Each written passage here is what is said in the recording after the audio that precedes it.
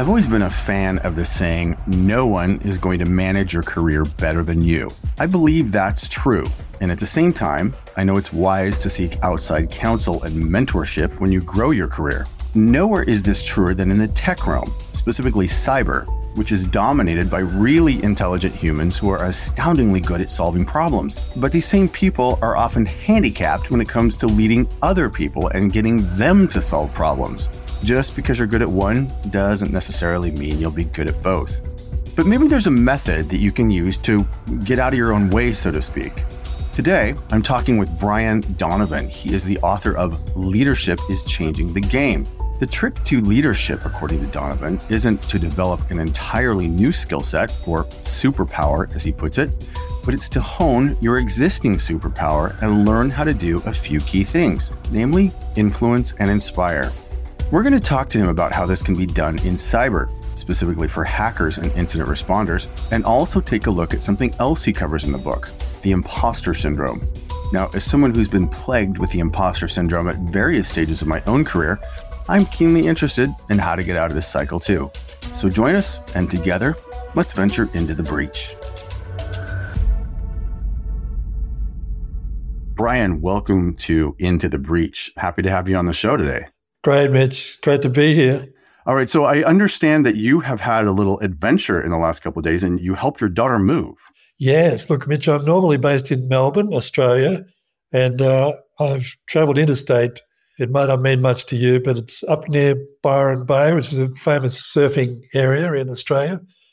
And I'm helping my daughter move. And so I'm in a bit of an open area and there's a bit of an echo today. So I hope we're going to be okay. But see what do you think? Well, you're a little echoey, but I think that's a good tale to tell, especially if are you going to go surfing while you're there? Look, I wish, Mitch, but no, I just go and watch. All right. Well, that's also fun.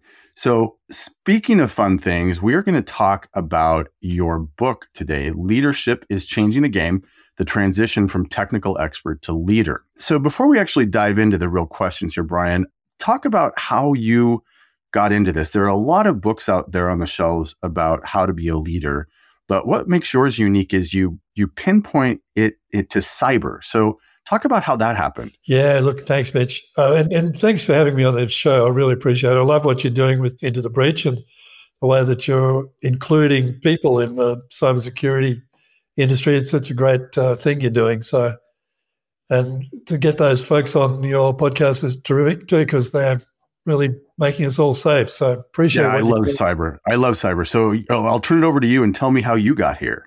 Me too. Look, I can't see it on the podcast, but I've got a lot of grey hair, Mitch, and so 40 plus years in the tech sector. And I was always working with people in the tech area who make this transition from, once being some kind of subject matter expert to then moving into leadership. And, I've noticed this transition that people go through, that it's often a bit of a rocky road because you often just get thrown in the deep end. Like, you're good at what you do in solving technical problems in whatever your subject matter expertise is. And somebody taps you on the shoulder and says, well, we're going to make you a leader because you're so good at what you do. But really, it's a different kind of skill set that's required. And I've kind of codified that in the book. Really, my observation over that 40 plus years, Mitch, that it's all really about influence. How do you influence people above you? How do you influence your team below you? How do you influence your peers beside you? How do you influence your suppliers and partners also beside you? So I really, in the book, attempted to describe the stages of influence that I think people go through as they make that transition from expert to leader. And I've now been doing executive coaching work for about 17 years, Mitch. And in that time, really have got a lot of stories about how people have made that transition and, when the light goes on, how great that is for them to get results they didn't think they could get. And then how that applies to cyber, I think is maybe it's obvious, but we probably should spend a minute on it. It's, it's yes. really, it's a very, can be, people come from a very technical background, and then, suddenly you're thrust in, you become, say, a chief information security officer, and now you're talking to the board and the C-suite, and influence and stakeholders all over the company, there's not much preparation for that side of it. You might be well prepared technically, but not much support given generally for people. Such a critical, important job and becoming even more so. And you're not given much development and support in, well, how do I influence people? How do I get results through people? And that's really the key, I think, of leadership. And I'm sure we're going to talk a little bit more about that, Mitch, as we go through. Oh, yes. And in fact, I'm ready to start riddling you with questions now if you have buckled up. Please. So I read through the book, and I want to actually start by talking about and I already think I know the answer to this because I've been in the industry for a little bit myself and seen my technical peers be promoted and seen some of the challenges. So tell me, what are the typical problems technically smart people have when they take on a leadership role? What are the symptoms that you're having problems? Because a lot of people, I think, aren't even aware until it's late in the game. Yeah, that's right. Yeah, and so often, you'll hear people saying things like, "Oh, it's really hard to get good people." Now, I know that's true actually for the cyber security field, Mitch. And I'm sure you're going to talk a little bit more about that today. That there's critical skill shortages. But, it's the people around you. How do you get the best out of them? And often if you've been used to being a great subject matter expert and an individual contributor, you'll often hear people saying, "Oh, it's just easier to solve it myself. It takes longer to explain it to people." Things like that, which it really becomes about how do you trust other people to step up and how do you bring the best out of them. So, they're kind of some of the symptoms, Mitch, and you'll see people sort of saying, "Well, I'll just do it myself." And, then getting overwhelmed, then getting so busy that you can't think. Then the team around them will start giving feedback. Well, they're like a micromanager. They're like a control freak.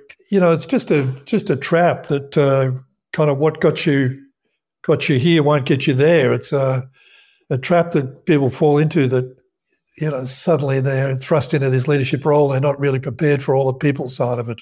So basically it's A, doing everything yourself, B, not allowing or giving your teams the privilege of doing work for you, and C, feeling like you have to check on it all the time. Yeah, that sounds a little micromanagey.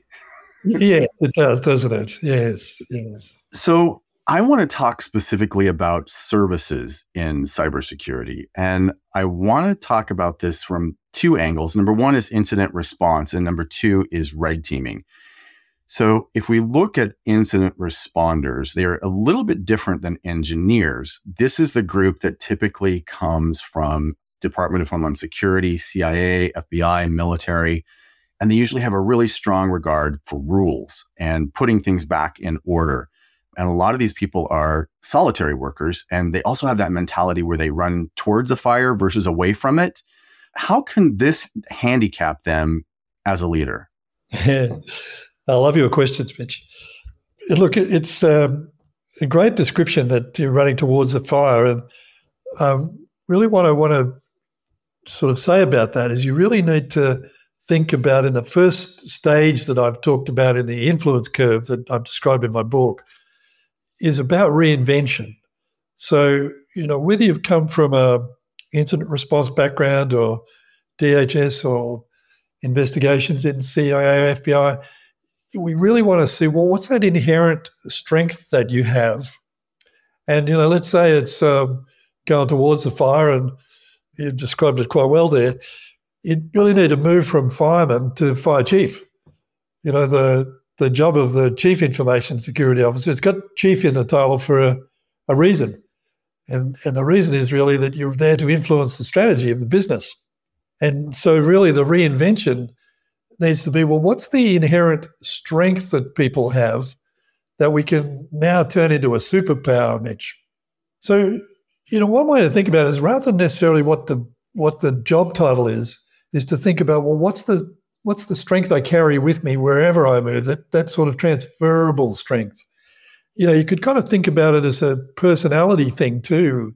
Maybe for some people, they're really great at thinking about the future vision, thinking out ahead 2, 3, 5 years out. Well, the reinvention of that strength is you've got to be able to bring people along with you, not just have your own vision.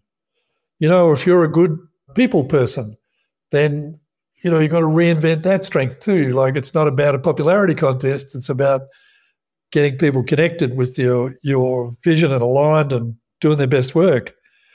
Or if you've got a personality that's kind of to do with more like judging and evaluating data and facts and so on, as a leader now, you've got to use that strength to think about, well, how do I measure what matters and, critique the important things that the company's doing. Or maybe I've been a great individual contributor and I'm really good at getting things done. As a leader, that's not scalable, though. You've got to think about, well, my new problem is how to get other people to solve problems. So that kind of personality focus, I've found that's been a really helpful thing in my coaching, Mitch. And I can refer people even to Influential You as a great group who've just sort of codified those 4 personalities I was just describing. You can do a simple quiz. We can put it in the show notes if that's okay with you. I took that quiz. Yes. We should put this in the show notes.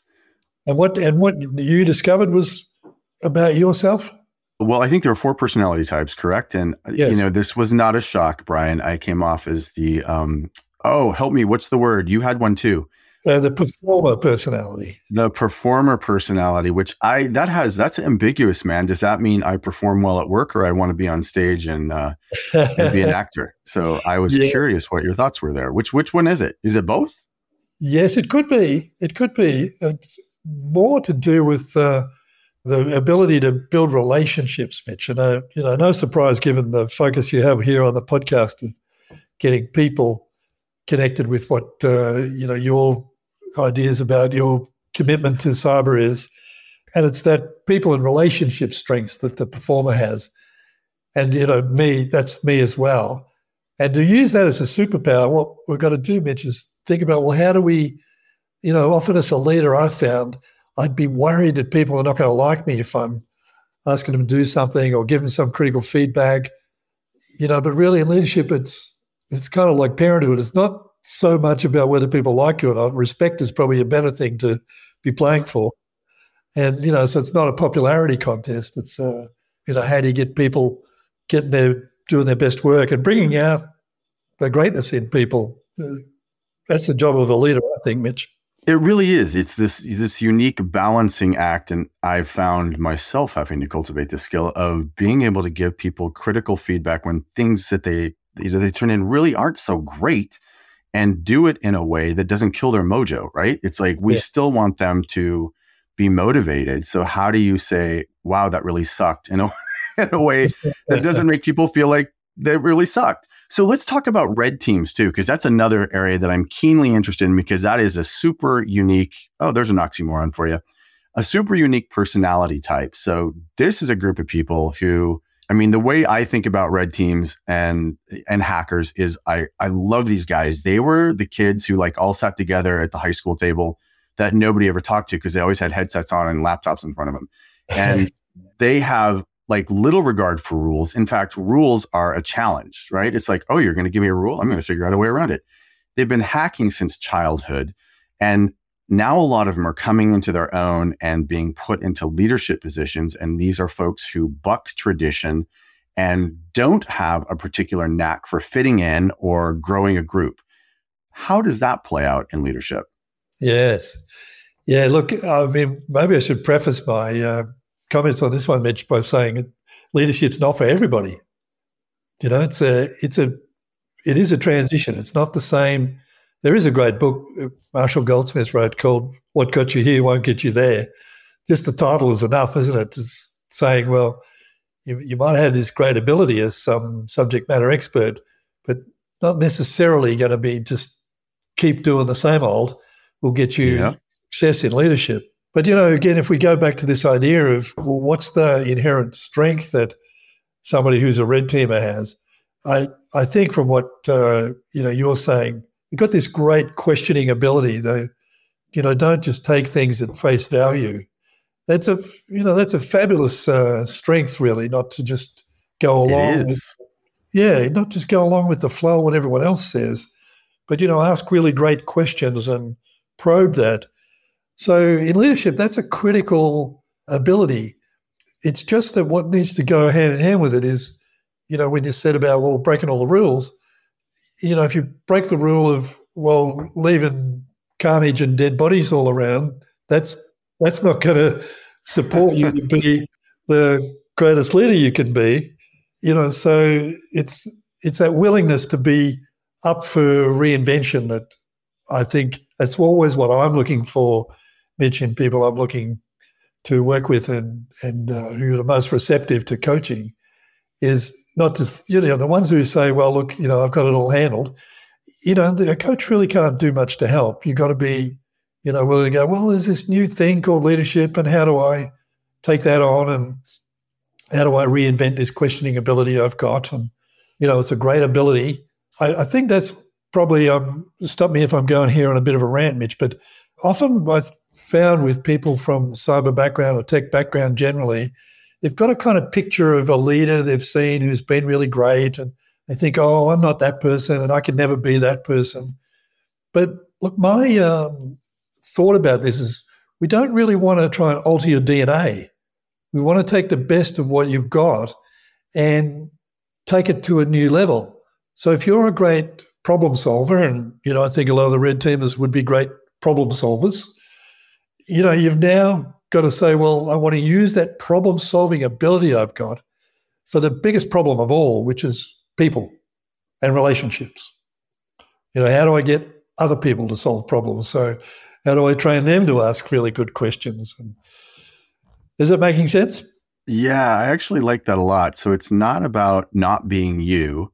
It's about being the best you can be, finding that thread in your DNA that makes you excel, and then transforming that or magnifying that in a way that's inspirational to other people versus just being inspirational as a solo performer. Love that. Yeah, that's great, Mitch, how you connect with that. Yeah, that's it.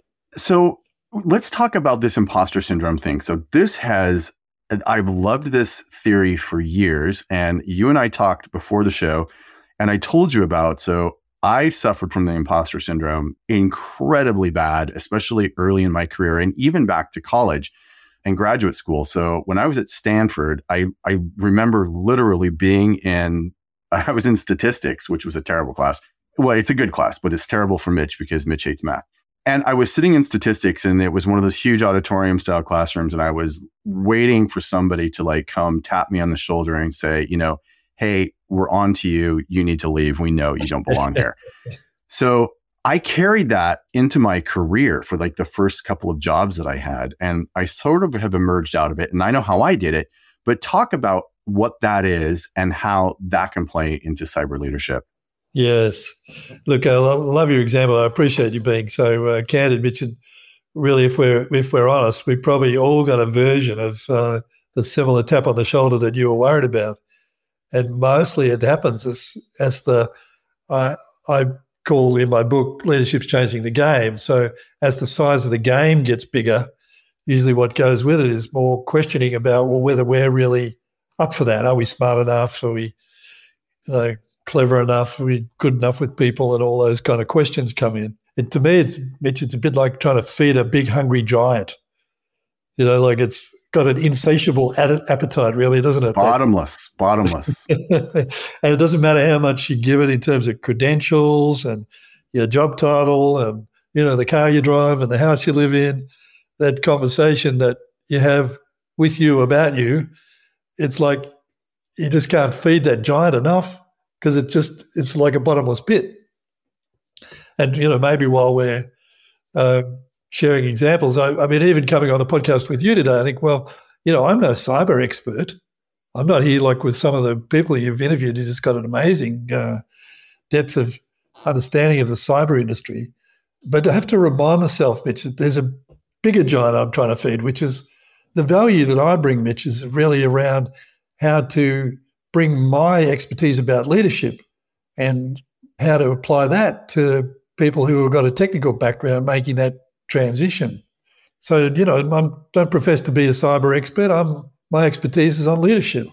So, that's a bigger giant to feed, I think, if you create some new conversation that says, look, I'm up to contributing value wherever I go, about leadership, and any conversation I have, any interaction I have, I'm going to leave some piece of value behind about leadership. That's like a bigger giant to feed, but it's like not a default one. It's one that's quite satisfying to feed. Does that make sense, Mitch? It does. It does. So if I'm understanding this correctly, imposter syndrome is largely about how we talk to ourselves. It's the conversation with you about you. Yes. And a lot of times that is a more critical and unkind and just horrible conversation than we would ever have with anyone in the world, including people we dislike immensely. We don't need enemies. We got our own conversation. Right? Exactly. We can't get out of our own way. The title of this episode. And that inner voice, right? That inner voice that we talk to ourselves with. And I've dealt with this in my own, development. And we talked earlier, we talked about you said this is not about affirmations. I personally am a big believer in affirmations, Q. Stuart Smalley. But how do I change that conversation in my head, telling me that I'm not good enough, I am a fake, somebody's going to find out? What helps me not do that?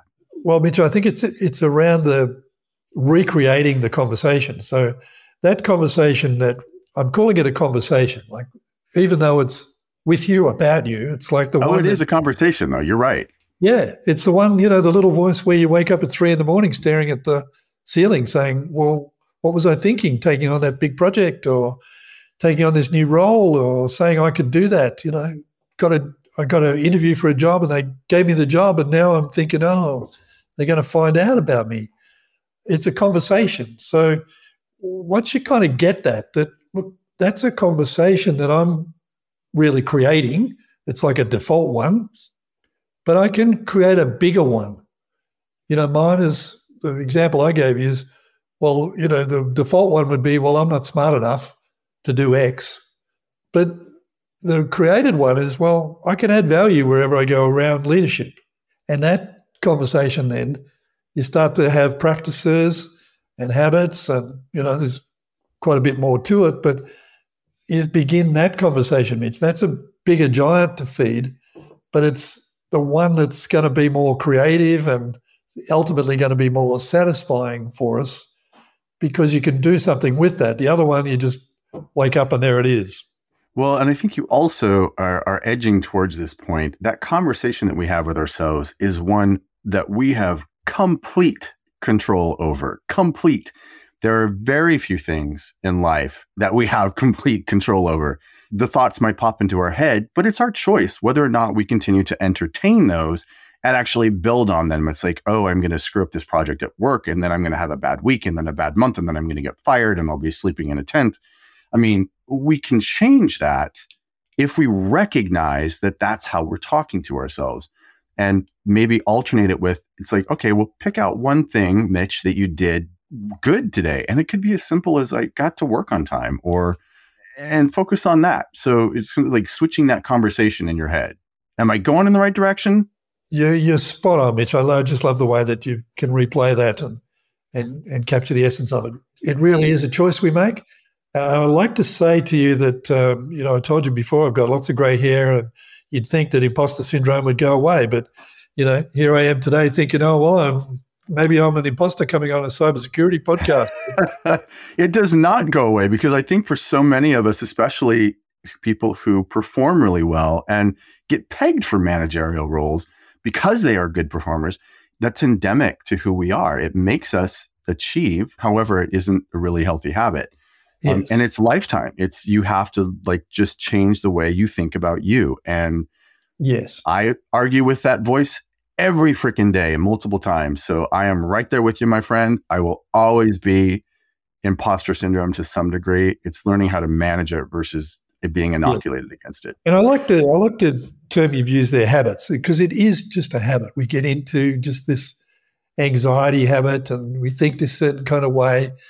And what you pointed to is really it's a choice. So it's really, what do you give oxygen to? Do you give oxygen to the big hungry giant that wants to be fed, telling you you're not good enough in some area, or do you want to give oxygen to the one that you create? It's some area that you're passionate about and you've got some habits that you start to put in place to support that. Because it's not enough just to say it. You've got to like support it with habits and practices. It's like going to the gym. You don't just get fit by thinking, oh, I'll be fit now. You've got to now start creating practices to support your fitness. I like that because I'm also a big gym guy. So it's a muscle. You have to train it, and you have to train it frequently. Otherwise, it atrophies. Exactly. And it is a choice. So, and a lot of times I have found, Brian, that if I actually pull out some of those messages that I am telling myself, the negative ones that it reinforces imposter thing, those are actually sometimes something someone else has said about me in my history that isn't necessarily true. So, the fact that it's like, oh, you're dumb, you can't really do that. It's like, well, I actually have evidence that I'm not. I mean, I can do really stupid things, don't get me wrong. But those are often like old things that people have said about me that aren't true. So I think that might play a role in it too. What do you think? It's so good, Mitch. Yeah, I'm enjoying this so much. It's like evidence gathering, so maybe the people with investigation background and resonate with this, that, you could kind of gather evidence for lots of different conclusions you want to reach. So if you've already concluded, well, I'm not smart enough, then you're going to find the evidence for it all over the place. But if you start to recognize, oh, well, that's just this conversation I've got going on, now I can choose one about I add value wherever I go, then you can start to gather evidence for where did I do that and how did I do that, and what's the feedback I got about the value I provided. You start to gather evidence for the new place that you're standing in. The point is, from where you're looking is where you'll see the evidence. So the conversation might be, let's just say I'm a tech person who has been recently promoted to management, and I am struggling my little ass off. And I'm playing that negative tape in my head. You're going to F it up. It's going to be really hard. You're going to get fired. What if I go back to the evidence that says that got me promoted in the first place? It's like, hey, I'm really good at solving problems. I am smart, and I just need to apply that same skill here, and I'm going to figure out how to do it. Is something like that. So pick what's good and reinforce that instead of reinforcing the fear. That's it. Yeah. Yes. That reinvention process we were talking about earlier, part of the value of doing that is you really discover what your strength is. I called it a superpower before. So if you're a really good people person, for example, that reinvention of, well, how do I use that strength I've got of connecting with people and bringing the best out of them, that's what enables you to take things forward rather than kind of be stuck in, talking about your weaknesses. I think really we could talk for ages, all of us, about our weaknesses, but most of us are not so good in, well, what is our strength? What's our superpower, that thing that we carry with us really from childhood, and it's, transferable in each job. What's that strength we have? Because that ability, that's what got us where we are. That's what's going to take us to the next level. We just need to keep reinventing it, Mitch. Yeah, I love that. That is actually so very true. So if you're listening to this, figure out what your superpower is, and chances are it's not coding and it's not necessarily writing. It's whatever drives you to do that and do that well. Yeah, exactly, Mitch. Yeah. All right, Brian. So I have a couple other questions for you, and we're tight on time. Dang it, this has been a really good one.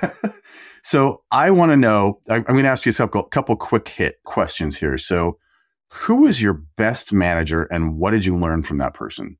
Yeah. Look, I had a great manager who he really three simple things that he did, Mitch. I had often wondered what is it about him that people want to go the extra mile for him? And really, I kind of ended up describing it in three ways. Very, very simple.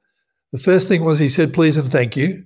So if he asked you to do something, oh, Mitch, look, I really need you to do this job.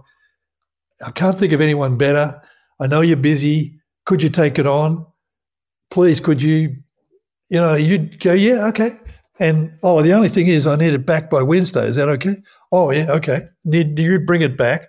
And he'd say, oh, Mitch, thank you. This is great work as usual. Expected you would.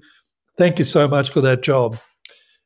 Please and thank you. It's just like, how hard is that, Mitch? You've got to go to leadership school to do that. It's not that hard, is it? You wouldn't think, but okay, we're noted. Please and thank you. And the second thing was he took an interest in people. So, he knew things about their family and, would ask you, how's your kids and what study are they doing and where are they up to? He took an interest in people. So again, it's not like that complicated, is it, to sort of spend a bit of time listening and getting to know people, but it makes such a huge difference to people wanting to work for somebody like that who takes an interest in them. And the kind of related thing, the third thing he did was he would challenge you. So Mitchell, I want you to take on this big job. I know you'll be great at it, and you'll maybe go, well, I don't know if I can do that. No, you'll be great.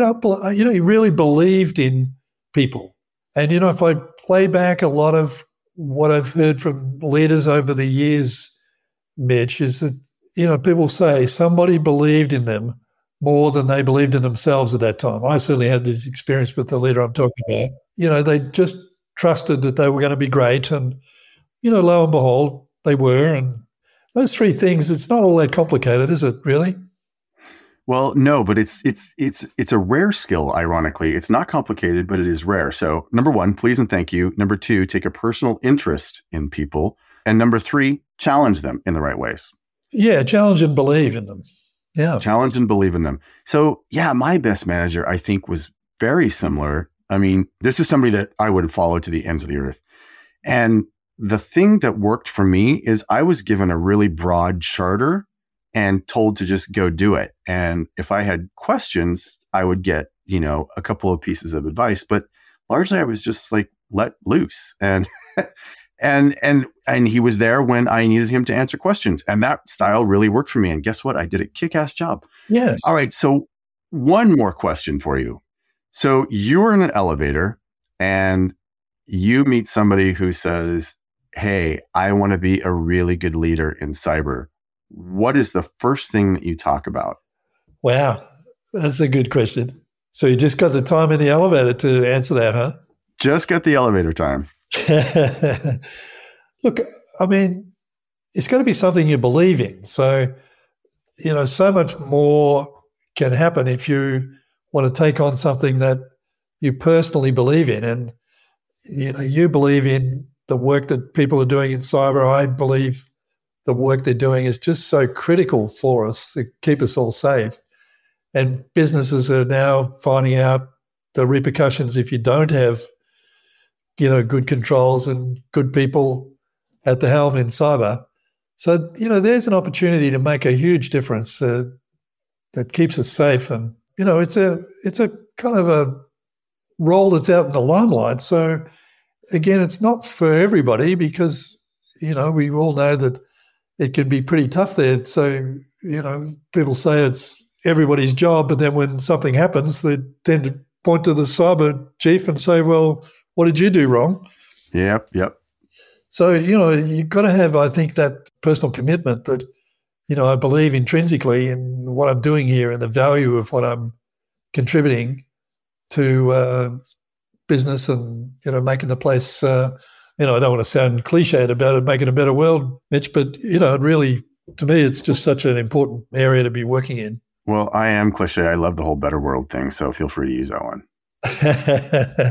And, the thing that goes with it, though, is you've got to build your influence to get results through others. So that's the big job of a leader, I think, is take us somewhere we haven't been before. We do need people that can keep things going. And, I'm not in any sense when I'm talking about leadership today, I'm not in any sense decrying we need managers who can keep things operating. And that's so important.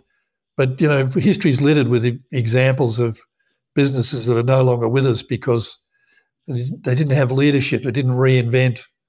They didn't think about the future enough. I mean, I'm a bit older than you, Mitch, but there's a great example in Digital Equipment Corporation, DEC, a big mainframe computing company, still making billion-dollar profits in the 90s, but just couldn't see the opportunity of the personal computing market and got wiped out, through not being willing to reinvent and, have that kind of leadership.